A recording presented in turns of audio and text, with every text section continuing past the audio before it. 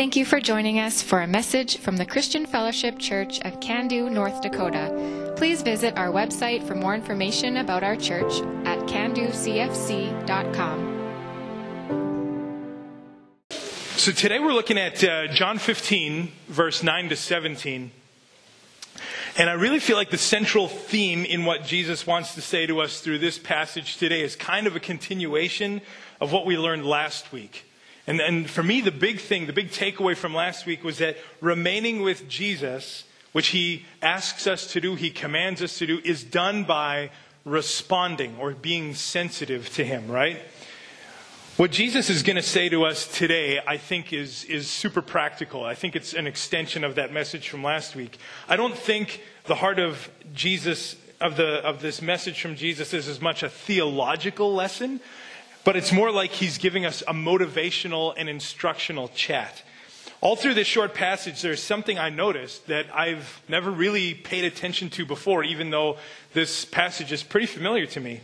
All through this passage, there's these short statements that are kind of like, I'm calling them cause and effect statements. And now, a cause and effect statement includes two things. The cause, which is an action that has taken place or is going to take place, and the effect, which is the result or the desired result of that action. So through several cause and effect statements, and we'll point these out as we go along, we're going to see some great examples of how Jesus desires for us to respond to him. So this whole remaining idea that Jesus talks about, it's not an ambiguous or vague thing, but it's actually like, no, here's exactly what I'm asking you to do. And I love how marvelous and practical this is. I believe that these instructions that we're going to see today, that if we choose to follow these, they can shape our lives so that our experience with Jesus will go from okay to awesome. Now, this might sound like a bit of a silly question, but I actually want you to take just a moment here in the quietness of your heart, and I want you to truly answer this. Do you want an awesome experience with Jesus? Just answer in the quietness of your heart. Because sometimes we just go through the motions, right? Come to church, we go to work, when the week's over, we come back to church, and we don't pay a lot of attention to the deep details of what life with Jesus is meant to look like. And maybe just by habit, by routine, it's kind of slipped into something that's okay or average. But here's my question. Do you want your experience with Jesus to be awesome? Because if you do, I think this is the message for you. The practical application that we're going to look at today, I think, can really leverage your relationship with Christ to take you to a place where you maybe haven't gone before. I know that it's really made me think this week, so that's my encouragement to you. So as we press into this message today, I just pray that we would have an open heart. So let's pray, and then we'll start in on verse 9. Lord God, in your presence we are gathered as your people. And our prayer, Lord Jesus, is that your Holy Spirit would touch us. We don't want to just come here and do all the regular things that we do and then go home. But Lord Jesus, this message today, these verses, your heart for us. Father God, I pray that you would take these things and sink them deep into our conscience.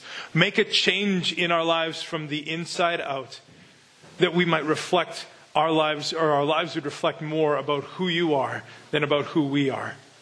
I pray that you would take hold and that we would respond to your powerful, loving, healing, and transformational touch. Amen. All right, so here we go, starting in at verse 9. Jesus says, I have loved you even as the Father has loved me. Remain in my love. Now, I think that all of us would agree that the love that exists between God the Father and God the Son, that's Jesus, is the most perfect and fantastic love ever. Would you agree with me on that? Yeah, right? Like, of course. God the Father, who is supernatural, eternal, all these things, and his Son, who is supernatural and eternal, divine. Of course, them, in their perfectness, in their character that is marvelous and off the charts, their love is going to be the best. There's no way that any other version of love or style of love could top what they have. Some may even say that the love that the Father and the Son share, it's a love that is so great that this world could never come close to anything like that. But Listen to this. Jesus says in this verse, I have loved you even as the Father has loved me.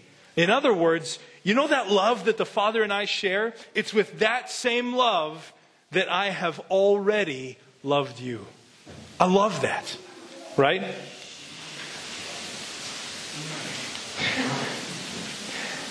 It's not I will love you or I might love you. It's that I have loved you.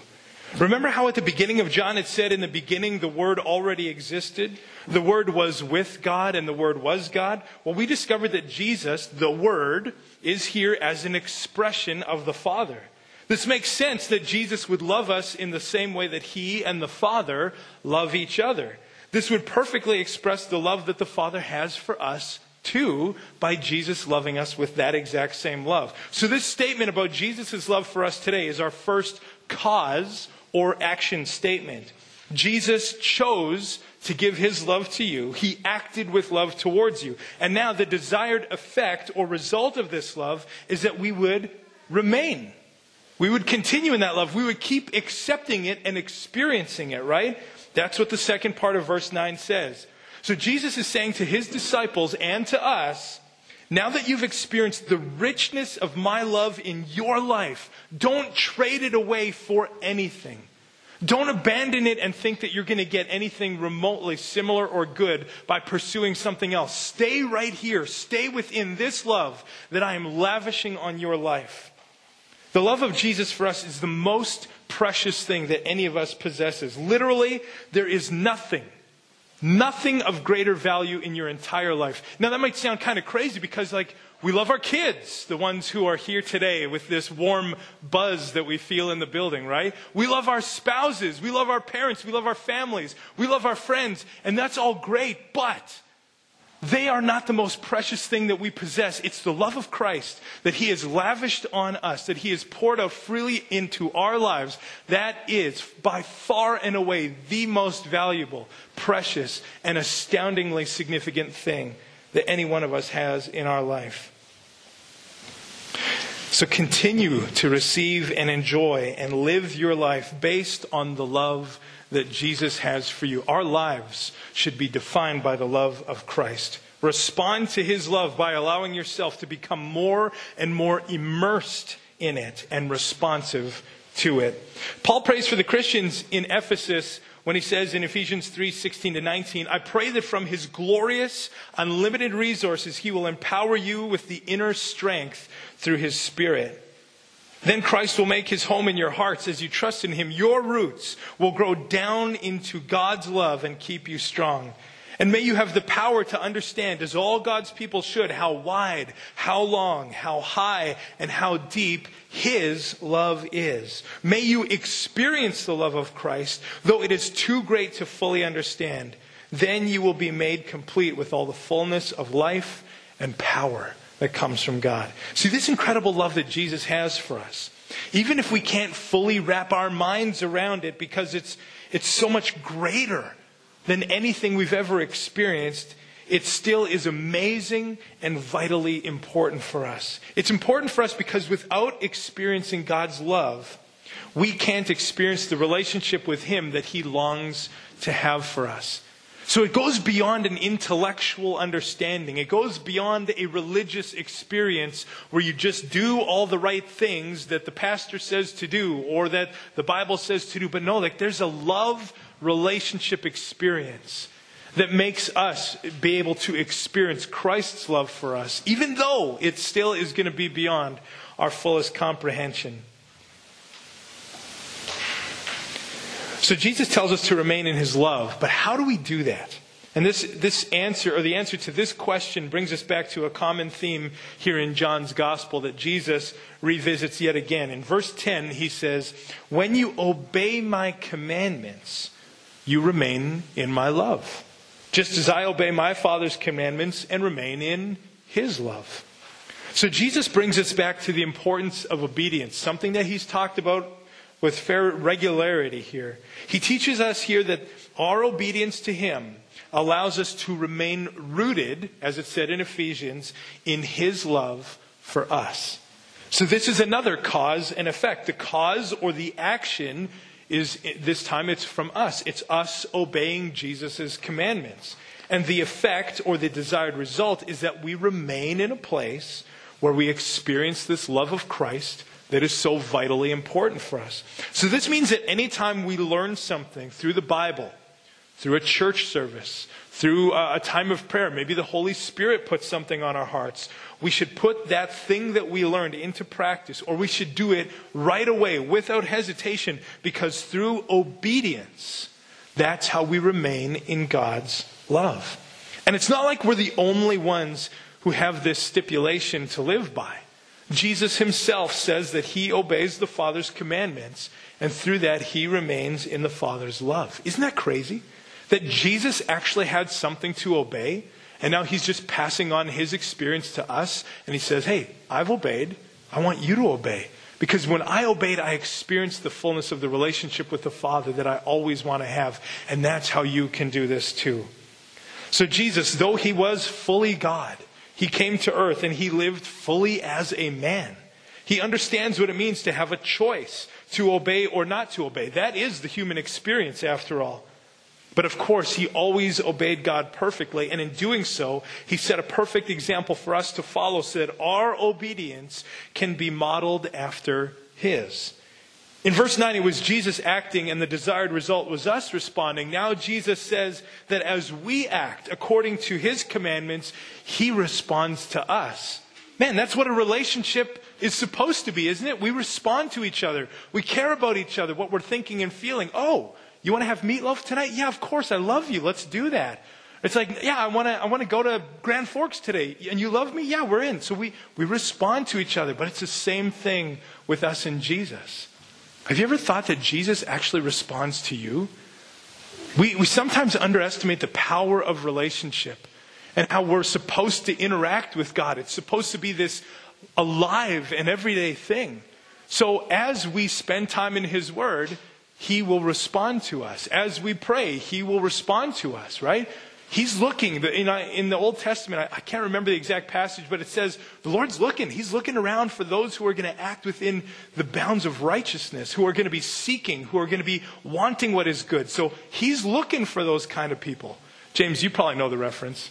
Is that Isaiah or Jeremiah or one of the other ayahs? Yeah, it's a prophet for sure. But it's true, God is looking. He's watching for us. So this is what relationship with Jesus is. Both us and Jesus responding positively, faithfully, righteously to the positive, faithful, and righteous actions of the other. Verse 11.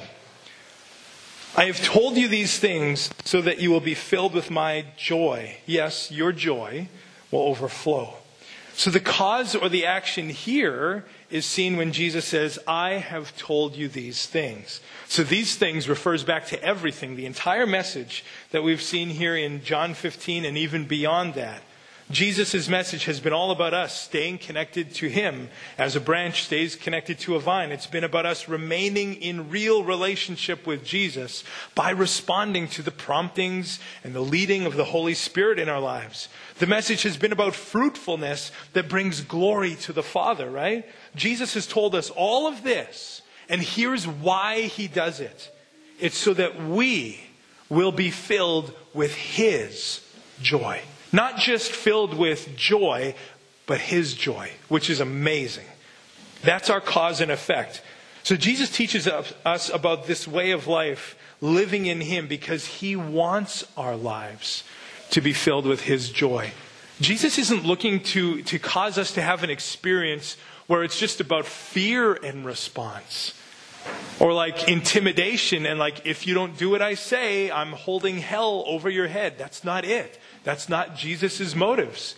It's love and it's joy. It's like, would you please follow me? Would you follow my commandments? Would you hear my instructions? Apply them to your lives, because I want my love for you to be felt in its greatest form. I want my joy that is off the charts, that is greater than anything any person could experience on this earth. I want my joy to fill your life so that you will be motivated to continue to want more.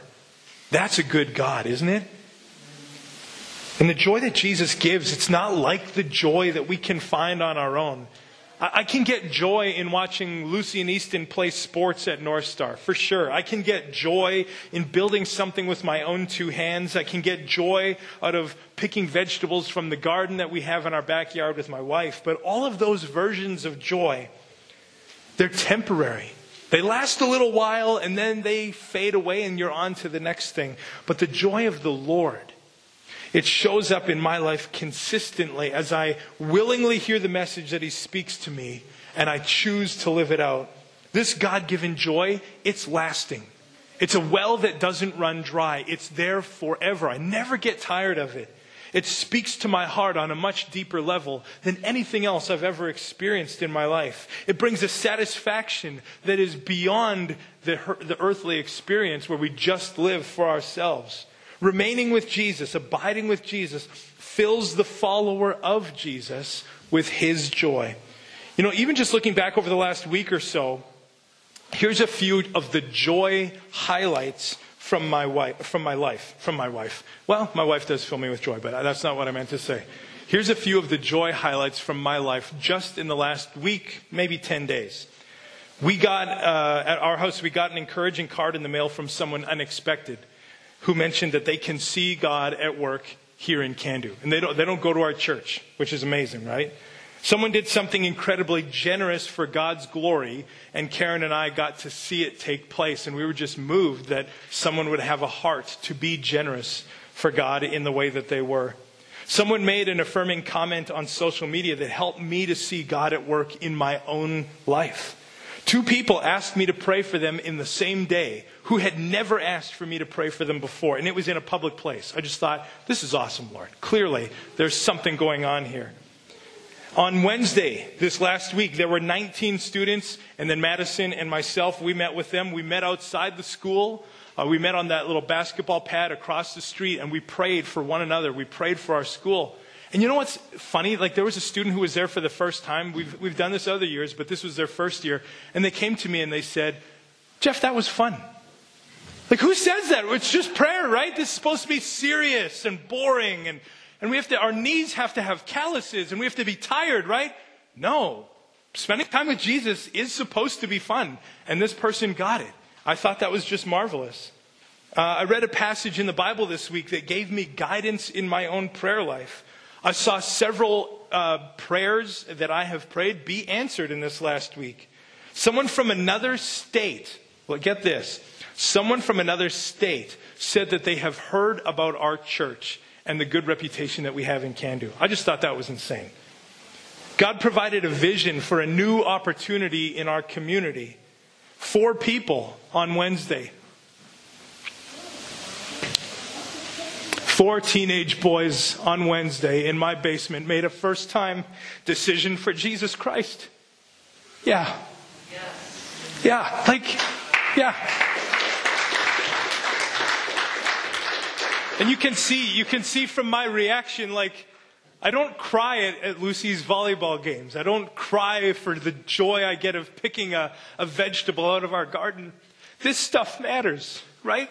Like this, the eternal joy that Christ allows me to experience just because I'm responding to His love is the best thing that I've ever had in my life. Karen and I, we love each other a lot. And, 16 years ago, plus a couple months, we said I do. And that was a great day. But we both would say that the joy that Christ has given us because we've responded to Him throughout our lives far supersedes that day that was all about love. It's amazing that God's joy and His love are way beyond anything that we could possibly have. Sorry. Oh, God is so good.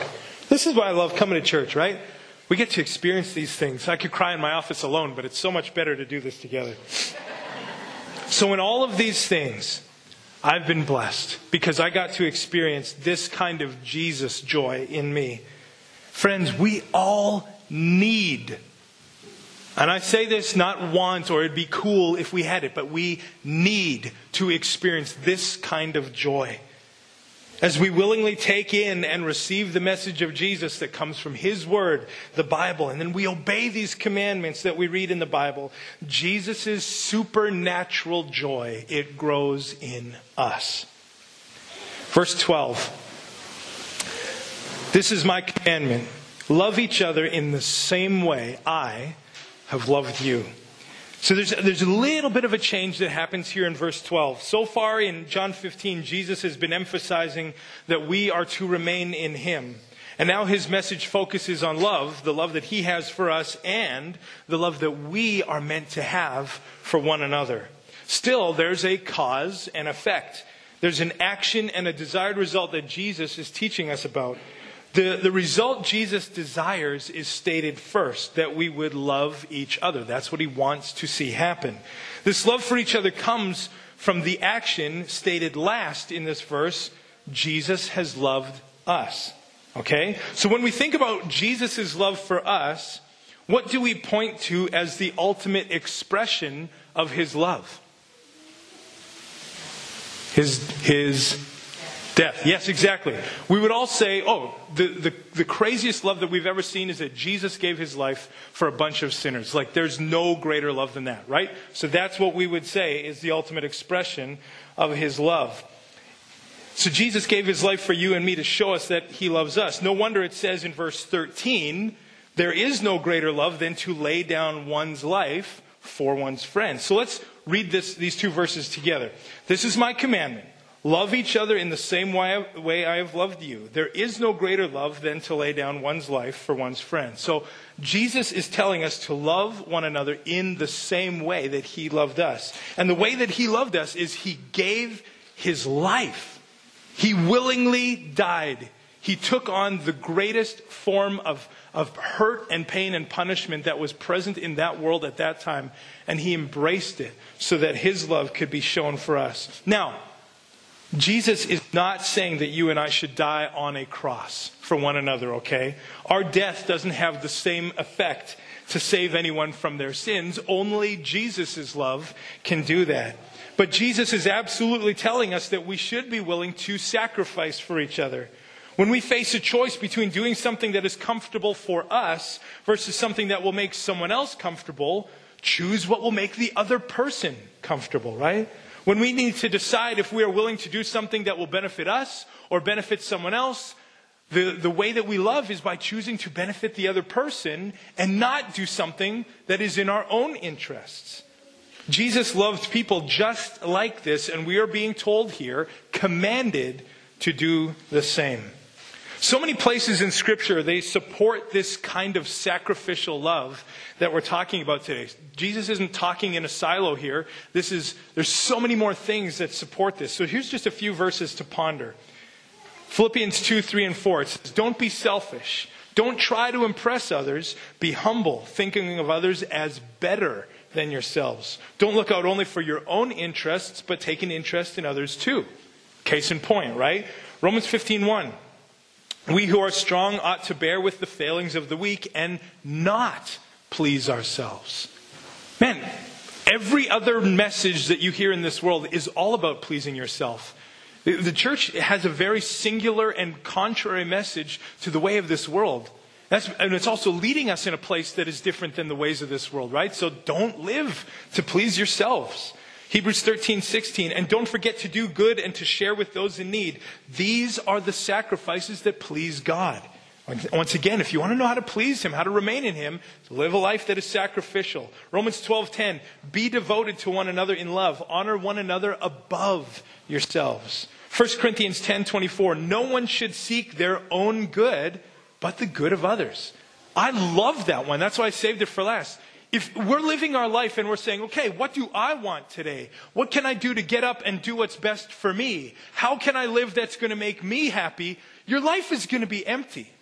You know, I hate to break it to you, but that's probably the most shallow and hollow form of human existence that a person could ever experience. Because when you live for yourself, you make yourself God. And Jesus is not part of the equation, right? I would advise you, don't go down that road.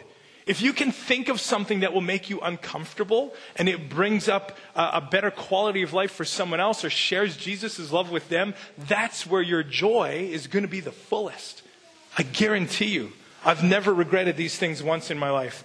So if I take this concept and if I put myself on the other side of this commandment and think about all the times that I have felt God's love most deeply, it's often because someone else has sacrificed in order to love me. So the message that we're seeing here is to love like Jesus loved, and that's sacrificially.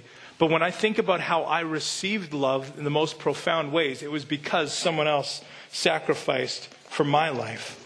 In the last couple of years, we haven't been able to be with family over the holidays because, COVID shut the borders down and we haven't been able to get back. But Bruce and Karen have so consistently made room at their table and included us in what, we would have been at home otherwise on Christmas and Thanksgiving and Easter and all that kind of stuff. So they sacrificed. They had to make more food because I like eating.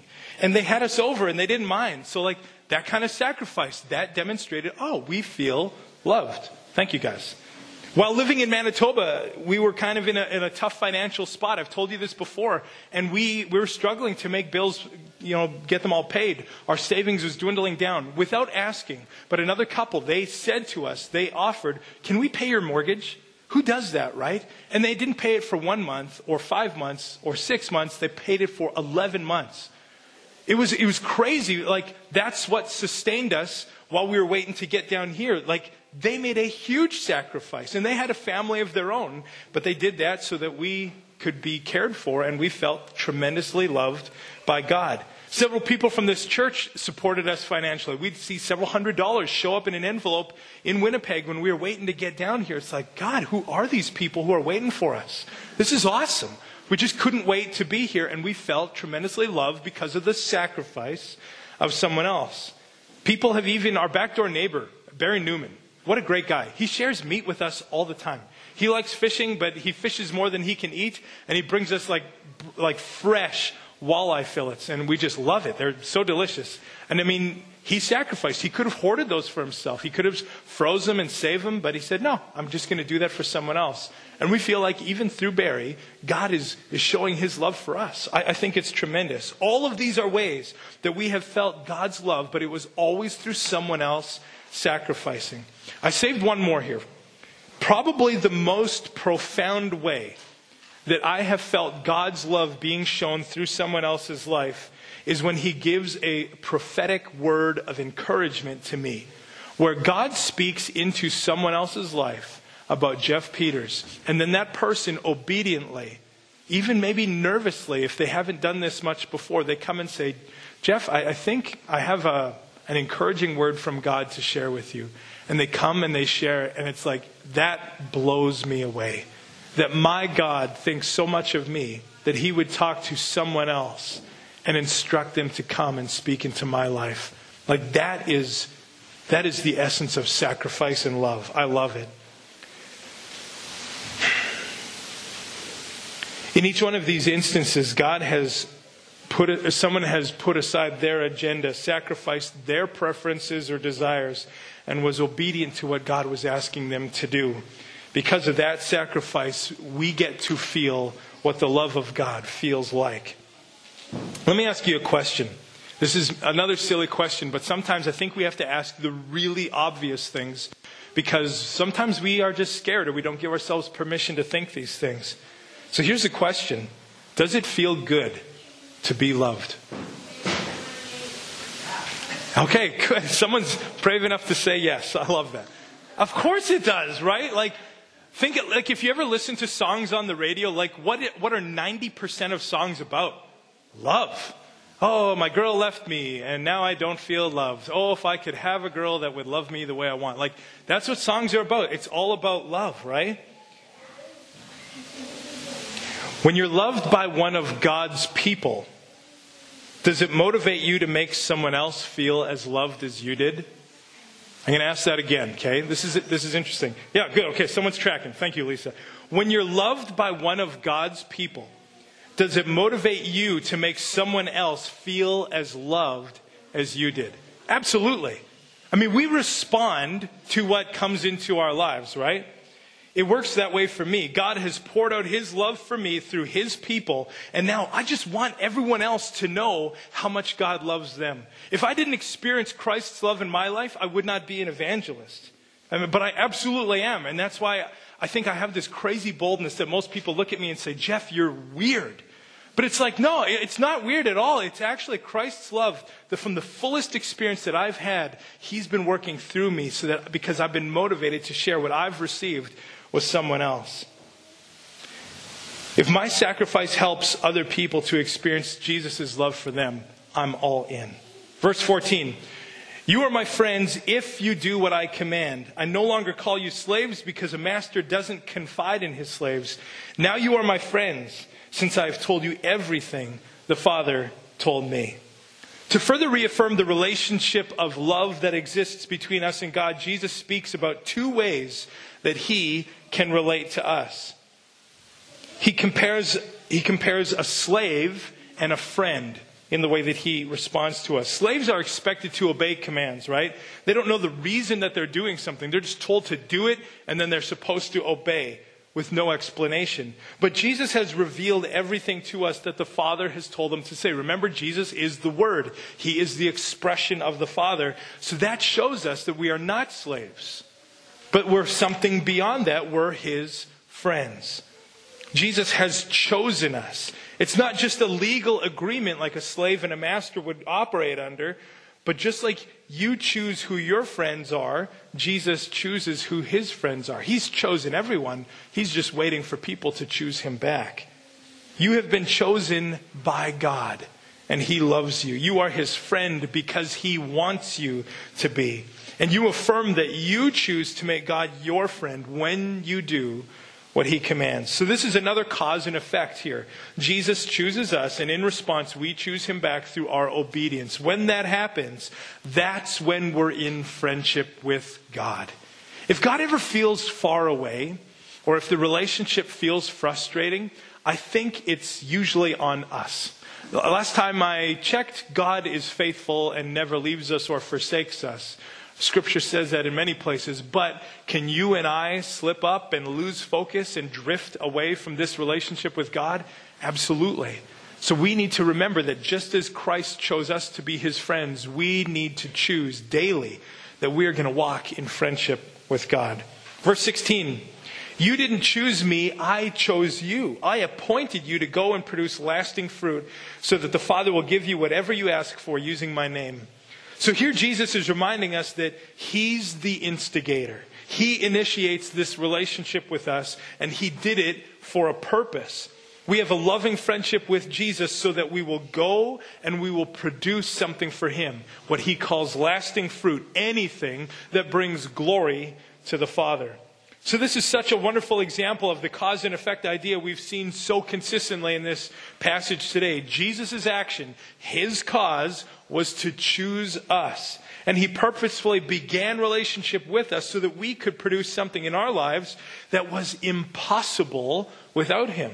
That's the effect or the result that Jesus wants to see. Us being empowered through knowing him, experiencing his love for us, so that we will pray, confidently asking God for what is true and pure and right and good and lovely. Those are the things that the Father will give to us because we come to him in the name of his Son, whom we love and whom we have real friendship with.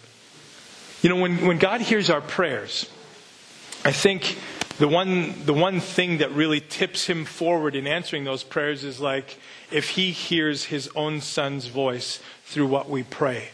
So if you and I are praying for things like that God would increase our boldness for the gospel to share that with other people, he's like, oh, yeah, of course I'm going to answer that. My son prays that all the time. You guys must be friends or something. Do you guys know each other? Yeah, we do. And that's why God's going to say, yeah, I'm going to answer that prayer. I'm going to give you whatever you ask in my Son's name, in consistent mark with his character, because those are the things that I care about already. Thank you for agreeing with me yet again through your prayers. Verse 17, last verse here. This is my command. Love each other. So we've seen today what love is to God. It's sacrificial. It's giving up what we want, desire, think is important, what we prefer or are comfortable with for the sake of someone else. That's love. So now in verse 17, when Jesus says, "This is my command," we know what he's asking. He's not telling us to just be nice or polite or fun to be around. That's not the love that he's after. That's a really low standard. Those things are fine, but that's not what Jesus is calling us to. What Jesus is saying is, just as I sacrificed by giving up my life for you, I am telling you to sacrifice your life for your brothers and sisters in Christ. To me, this command points to the purpose of the church, right? Jesus established his church through his disciples once he had ascended to heaven. The church is meant to be a representative of Jesus. So if we love each other sacrificially, if we give each other preference, that's where we become more attractive to the people outside of this place who hear about us. If we're worried about trying to draw people to Jesus, it's kind of funny. We think about all the things we could do for them, but it actually starts here. If I want to draw someone to Jesus, I'm going to love you guys like crazy in the way that God has commanded me to. And you need to do the same for each other. Because that's when our church is going to be a buzz around town. That's what people are going to say, "Hey, what's going on over there at CFC? I just get this vibe that you guys are onto something and I want to be a part of it." You know, it's a little, I wasn't planning on sharing this story, but this is just too perfect not to share.